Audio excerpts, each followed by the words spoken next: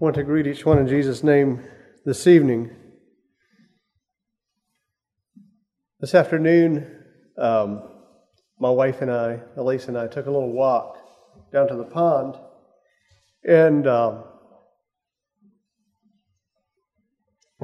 our way back up from the pond, there was this thing on the ground, and I just caught it out of my peripheral vision, and it made me just take a jump. Anyone guess what that may have been? A snake.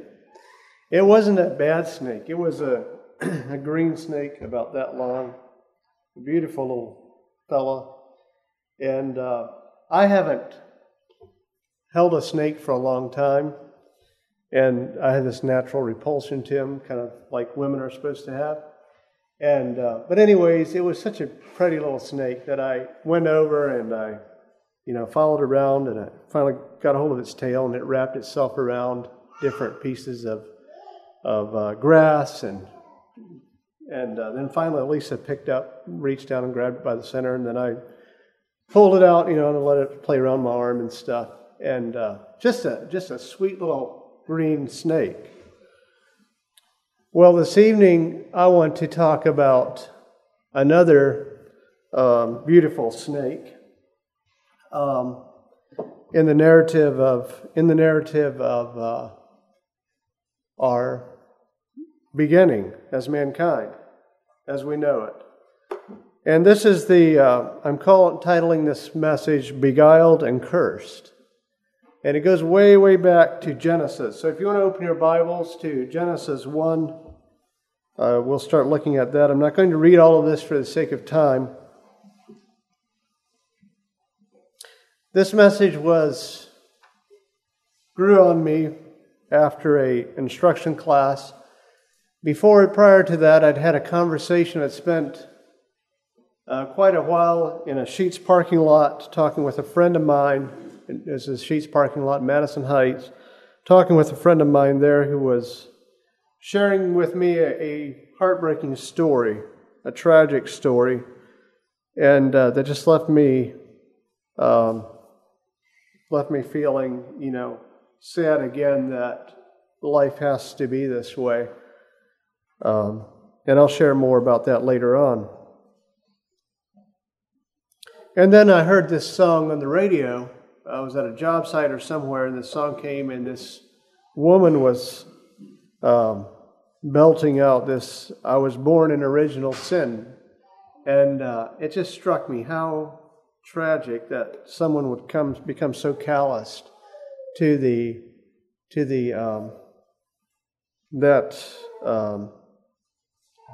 reality, that they would actually glorify it. So anyways, I would like to look at this. I'd like for it to be a review to us, first of all, about who we are as a people in the sight of God. And secondly, and I would like for us to stay there long enough that we really feel it. I think too many times we talk about, we're a sinful man and so forth, and then we quickly get to the salvation part. Well, I would like to stay here long enough that we actually maybe get a little better sense of where we've fallen from. So we have the creation of man here in Genesis 1:26. God said, "Let us make man in our image, after our likeness." And if God says, it happens, right? And He tells them what to do: have dominion over the fish of the sea, over the fowl of the air, and over the cattle, over all the earth, over every creeping thing that creepeth upon the earth. So God created man in His own image. In the image of God created He him. Male and female created He them. God blessed them. God said unto them, "Be fruitful, multiply, replenish the earth, and subdue it, and have dominion over the fish of the sea, over the fowl of the air, and over every living thing that moveth on the earth." And He told them, "I give you every herb bearing seed which is upon the face of the earth, and every tree which is the fruit of the tree yielding seed. To you it shall be for meat, and to every beast of the earth, and to every fowl of the air, and to everything that creepeth on the earth, wherein there is life, I have given every green herb for meat." And it was so.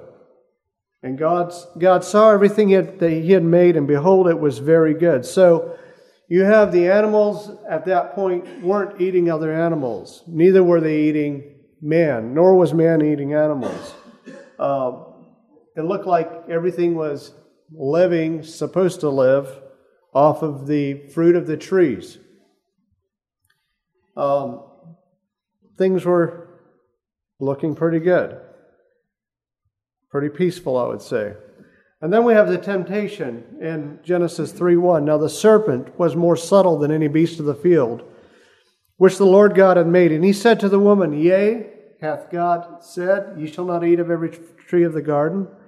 And the woman said unto the serpent, We may eat of the fruit of the trees of the garden, but of the fruit of the tree which is in the midst of the garden, God hath said, Ye shall not touch of it, neither shall ye touch it, lest ye die. Ye shall not eat of it, neither shall ye touch of it, lest ye die. And the serpent said unto the woman, Ye shall not surely die, for God doth know that in the day ye eat thereof, then your eyes shall be opened, and ye shall be as gods, knowing good and evil. And then we come to the fall. And when the woman saw that the tree was good for food, and that it was pleasant to the eyes, and a tree to be desired to make one wise, she took of the fruit thereof. So things are just happening seemingly very rapidly. And, from one point to the next, creation, the serpent comes along, and then we have, moving right on here to the temptation. She takes the fruit thereof, and did eat, and gave also unto her husband with her. He did eat. The eyes of them both were open, and they knew they were naked, and they sewed fig leaves together, and made themselves aprons. And now we go to the excuses. Now the serpent was more subtle than any of the beasts of the field. Okay, I've got the wrong sequence here. I hope I haven't missed a section here. May have to open that up. So, Genesis 3, verse. Okay, and they heard the voice of the Lord, and this is verse 8, of the Lord God walking in the garden in the cool of the day. And Adam and his wife hid themselves from the presence of the Lord God amongst the trees of the garden. And the Lord God called unto Adam and said unto him, Where art thou? And he said, I heard thy voice in the garden. I was afraid because I was naked, and I hid myself. And he said, Who told thee that thou wast naked? Hast thou eaten of the tree whereof I commanded thee that thou shouldest not eat? And the man said, The woman who thou gavest to be with me, she gave me of the tree, and I did eat. So we hear excuses coming here. And the Lord God said unto the woman, What is this that thou hast done? And the woman said, The serpent beguiled me, and I did eat. And the Lord God said unto the serpent. And so we have these excuses, Adam blaming Eve, and then Eve blaming the serpent. And then we move on back to the punishment, and God deals out the punishment to both to the man and the woman, and then the serpent as well. The Lord God said unto the serpent, Because thou hast done this, thou art cursed above all cattle and above every beast of the field. Upon thy belly shalt thou go, and dust shalt thou eat all the days of thy life. And I will put enmity between thee and the woman, and between thy seed and her seed. It shall bruise thy head, and thou shalt bruise his heel. Unto the woman he said, I will greatly multiply thy sorrow and thy conception. In sorrow thou shalt bring forth children, and thy desire shall be unto thy husband, and he shall rule over thee. And unto Adam he said, Because thou hast hearkened unto the voice of thy wife, and eaten of the tree of which I commanded thee, saying, Thou shalt not eat of it. Cursed is the ground for thy sake. In sorrow shalt thou eat of it all the days of thy life. And so we have this additional curse coming here of the ground being cursed. It's somewhat indirect, but it's acknowledged that the ground would be cursed because Adam would have to work in a whole different way for his sustenance.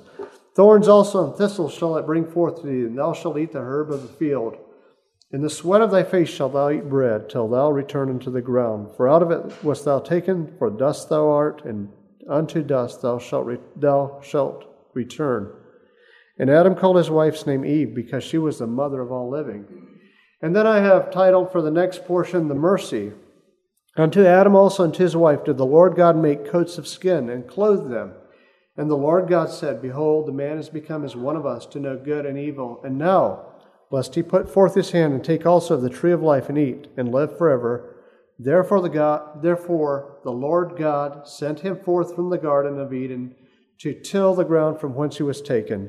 So he drove out the man, and he placed at the east of the Garden of Eden cherubims and a flaming sword which turned every way to keep the way of the tree of life. And so I'd like to consider the following. First of all, man is created in God's image. Man is created a creative being, meaning that he likes to create. That's a gene he got from God. It's a God gene. He likes to create. He's creative.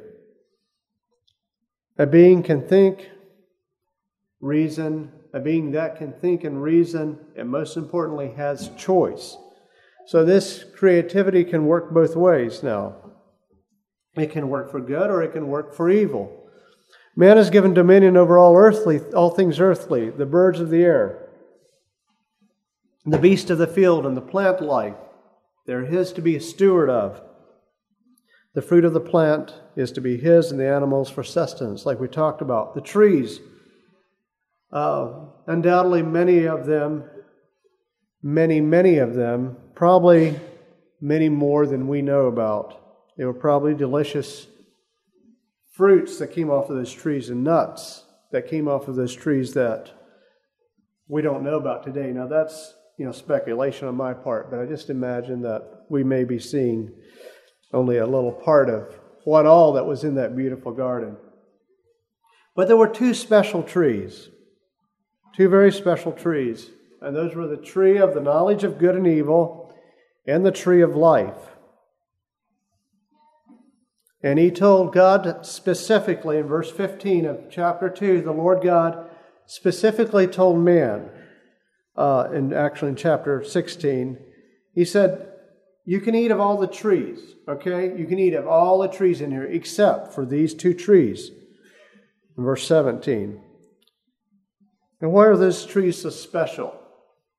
I'm going to share with you my thoughts this evening. There could be a broad range of thoughts in this scripture on the fall of mankind. And maybe some of those be within the spectrum of being biblical. But to me, as I study this, these are my thoughts, and I hope they will.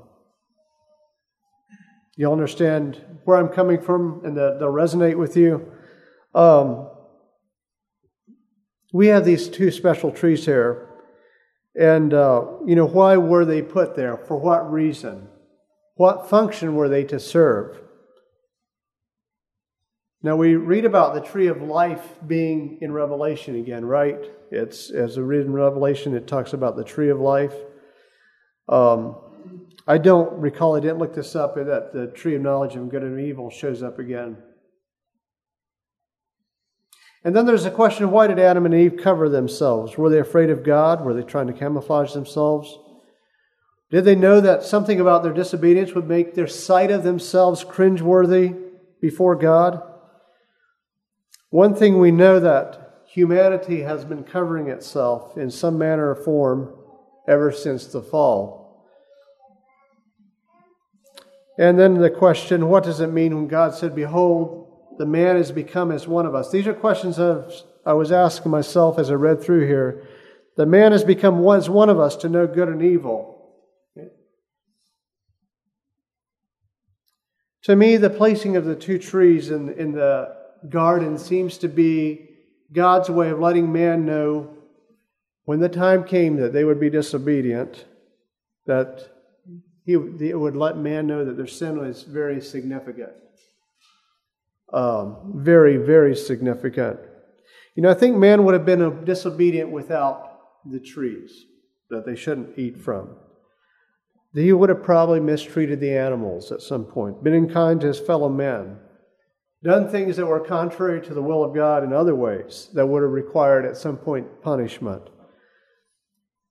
No doubt his acts of disobedience would have reached an outright rebellious state at some point, I believe. A state in which he would have been answering to his own desires instead of to the desires of his heavenly Father, his Father Creator that came and talked to him in the garden. The tree of knowledge of good and evil seems, in my mind, to have been God's way to make that choice and the consequence very clear, equally clear to them.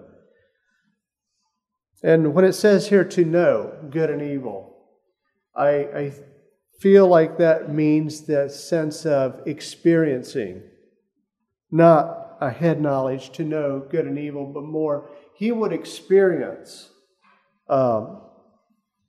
when God is talking about this and sending them out of the garden, that man has become like as one of us, or like us, to know good and evil.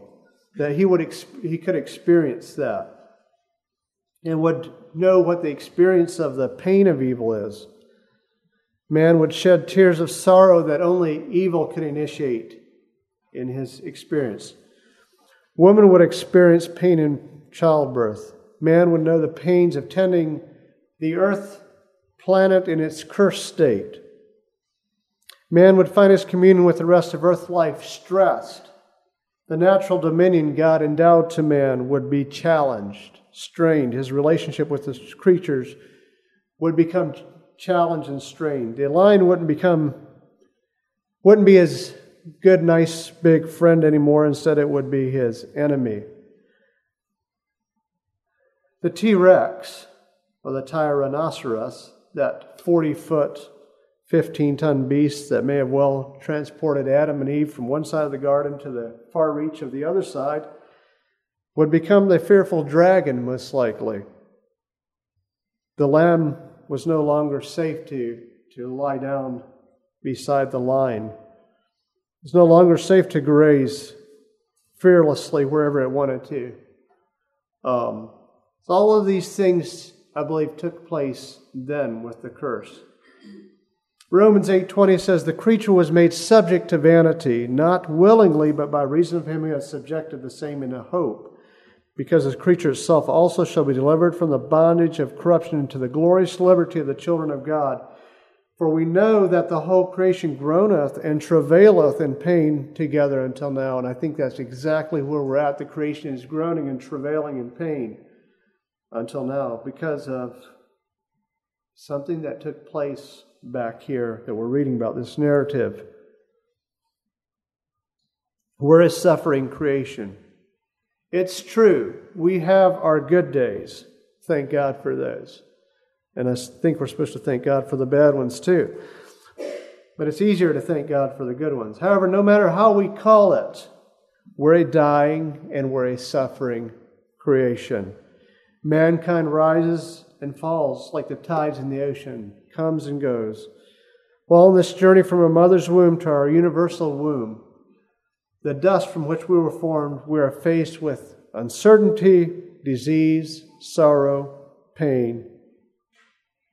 All of this as a result of evil. And we're faced with evil.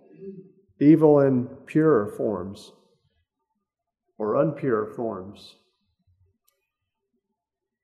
Why are we faced with such a gloomy picture? Why is the landscape of humanity so gloomy? Why are death and taxes so certain? Why can't we live the idyllic life we all dream about? Why are even our best experiences tainted with disappointment? Right? You go on that wonderful trip or that wonderful thing you want to do and spend all the time planning and so forth, and there's something there, a head cold, someone got sick, something went wrong.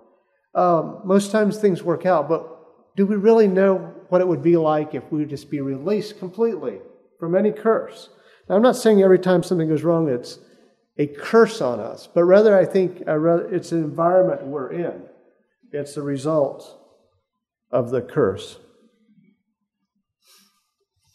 Why is temptation our ever-present earthly portion? Think about it. You are in a singing group and you sing well, and why are you tempted with pride?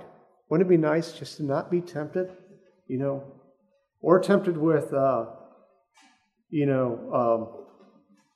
frustration or something like that when the singing doesn't go well. We're tempted towards the lust of the flesh, the lust of the eyes, and the pride of life, like John talks about. Continually, we're tempted in this way.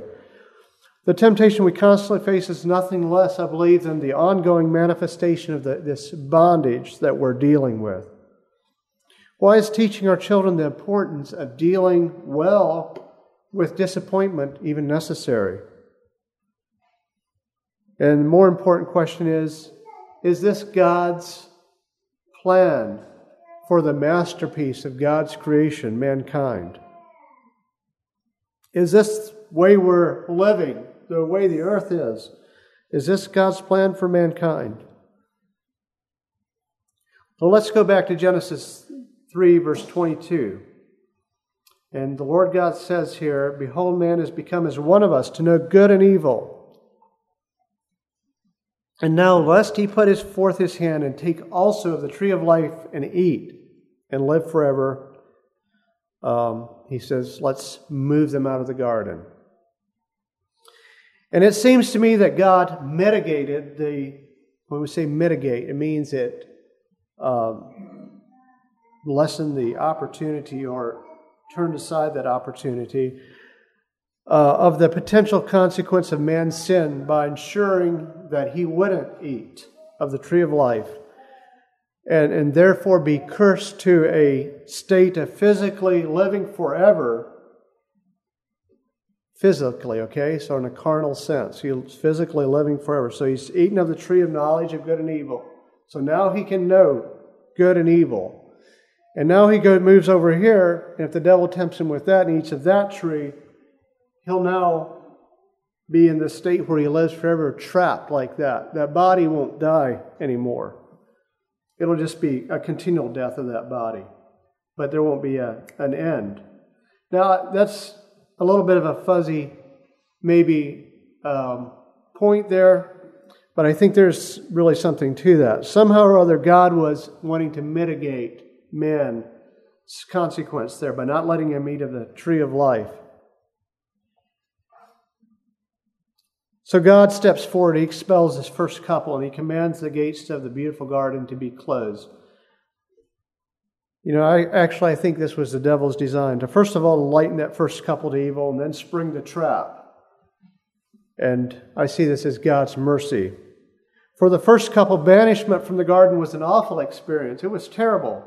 For the human race, it seems to me that it was one of God's early steps in redemption's path. Again, the question is, the curse, bondage, and pain, and so on, is this God's plan for mankind? Michael Card, a songwriter, writes it this way: "In Eden, the darkening garden was still, unwet by all the tears from the sky. The burden of that disobedient bite brought all the tears the fallen world would cry. The unwelcome tears that they never had known, coursed down their fallen faces in surprise. All they ever had seen was the light of his face, but now the sin had entered in, their tears would fall like rain." The chorus goes, "Falling tears from fallen eyes, our faces with the unaccustomed stain. We were driven from the garden beneath a cloudless sky, for human tears are older than the rain. And so we were all driven from his presence and his peace to stumble all along this long, lamenting race. From the deepest, darkest shadows, he joins us, Christ joins us on our way, and we recognize our fallen tears upon that human face." And I'll read the chorus again. "Falling tears from fallen eyes, our faces with the unaccustomed stain. We were driven from the garden beneath a cloudless sky, for human tears are older than the rain," literally. So stepping forward, and I would like to just look forward further. Is this God's plan? I don't want to stay there long, but we see Jesus Christ when he was on the earth. And he was healing the sick, giving sight to the blind, raising the dead, feeding the hungry, giving hope to mankind. So, no, I don't think that's God's design to leave man in such a state. That's not what He wanted. But I'd like to go back there again and stay there. So I just felt like I needed to move forward a little bit, give us a glimmer of hope out of the miry clay. No, God's design isn't bondage and the forces of evil loosed to wreak havoc on the earth and mankind. This isn't God's design. The serpent did beguile the woman. The woman offered to the man, and the man and the woman entered into disobedience towards God together. And in a cosmic way, the serpent, the devil, the great deceiver, has done something very similar to what the cartel did to Victor. He's done something very similar to us. He has beguiled away from us that sweet communion we had with God. Not only that, but he's introduced sin and all the knowledge or all the knowing of sin into the world. He has introduced a damning virus from which for us it's humanly impossible to recover from. There's no way back out of it. The only difference between the cartel, well, there's a lot larger differences, but the one major difference I see between the cartel and the serpent is this, that the serpent beguiled and we willingly complied. Whereas man has been complicit in sin ever since. Whereas the cartel stole by force. So the serpent beguiled and man was complicit. The cartel stole by force. So we're here, each one of us, this evening. We've been born into a sin-cursed environment. And furthermore, we have this propensity and this will to rebel against our Creator God. Like Isaiah 53:6 says, all we like sheep have gone astray. We have turned everyone to his own way.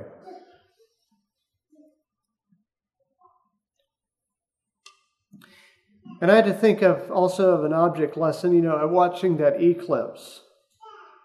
How that the moon, as it lined up just right out there in space, it managed to block the sun from us for a time, didn't it?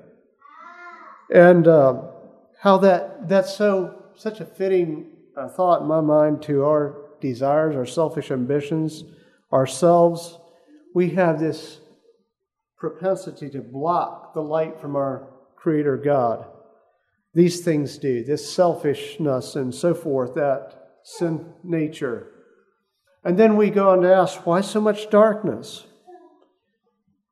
We ask, where is God in all the pain and turmoil of the human race?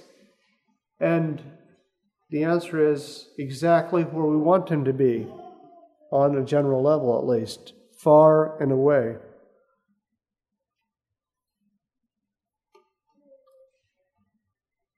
So the above, that's our natural state. The state in which we were all born and we naturally travel. It's a wide and it's a broad road that's easy in the fact that we need to do nothing but that which is natural and carnal to travel this road. It's an easy road to get on. We can stay on it. But it's a very difficult road. And it's a path to destruction, total and eternal destruction. None that reach its end will ever be recovered.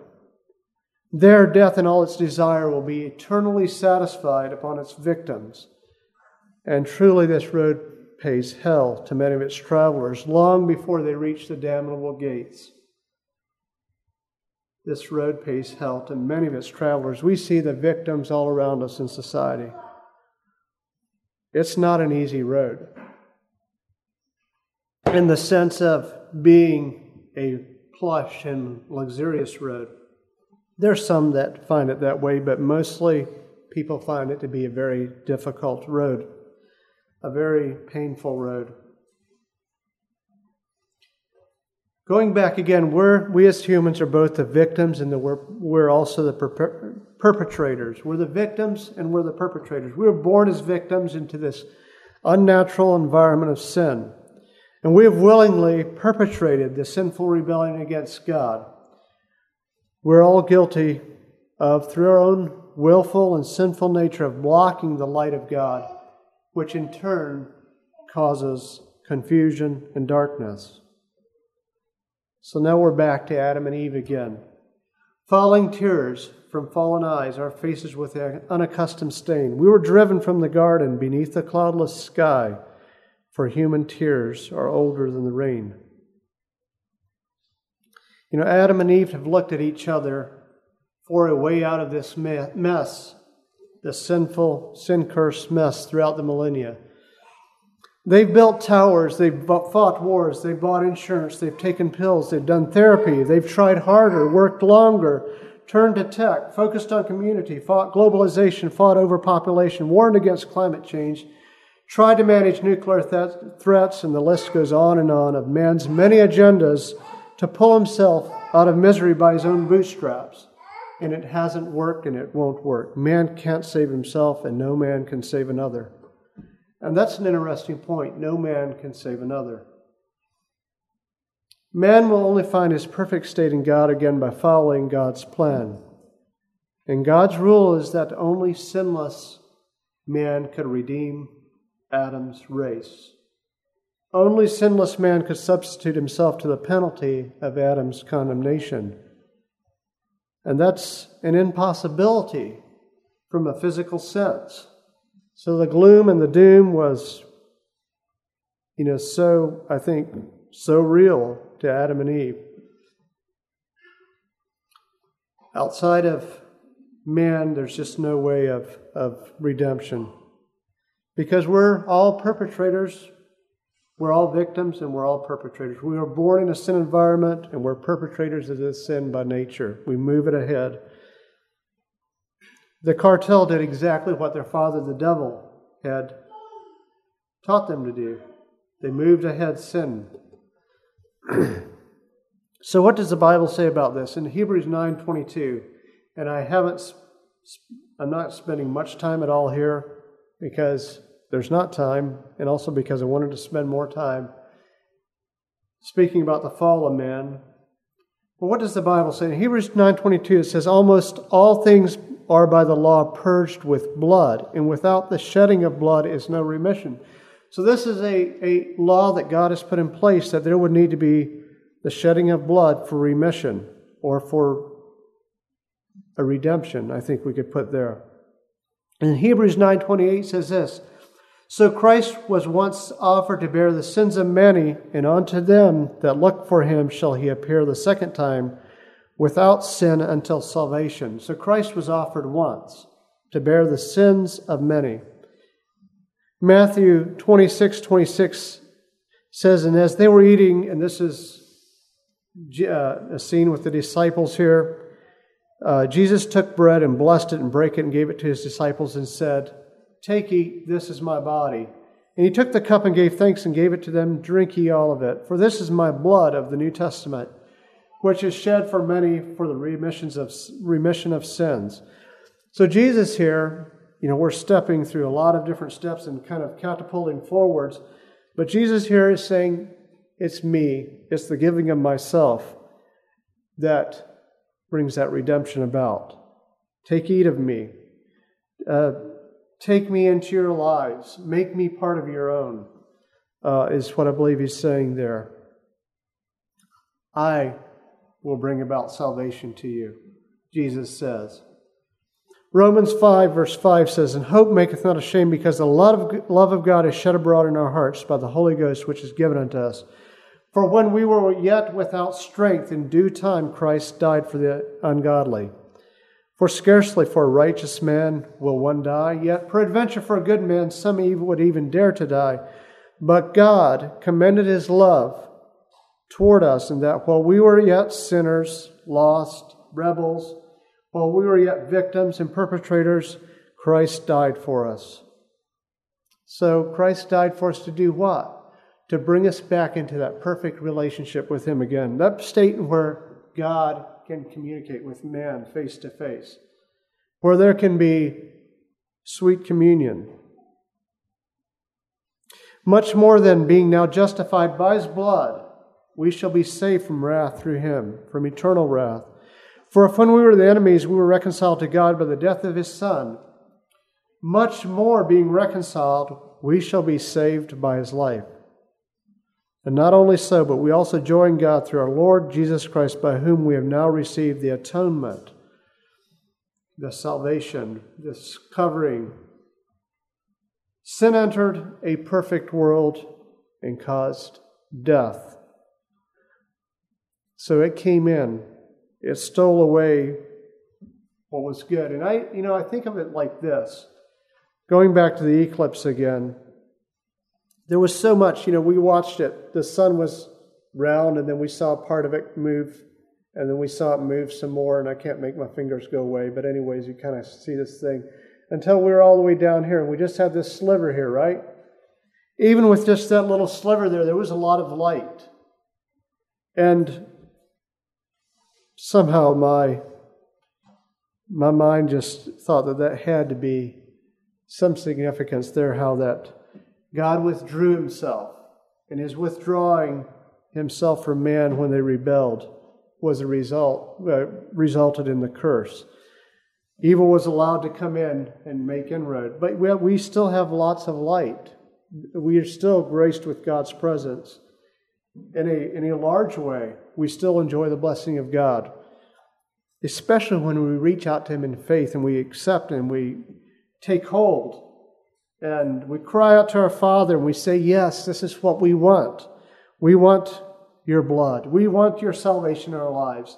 That light, I think, becomes just stronger and stronger and leads us onwards to the eternal light, to the fullness of light that we can experience with Christ. Through the advent of Christ, righteousness enters the world, and it offers life. And we have a part to play here as Christians. We're part of that light that comes in and moves into a sin-cursed world and just puts in rays of light around. When there's so much darkness, little light makes a big difference. And lots of little lights make a big difference. And that can give us hope and joy. Mostly because it saves us and because it has the power to exceedingly save. Keep on saving. Greater is he that is in you than he that is in the world. I hope what I've shared will have the effect of just making you more thankful of God's rich grace to us, and also make us consider soberly how truly lost we are, how lost mankind is without a Savior, without a Redeemer. That is the purpose of this message this evening. May God bless you.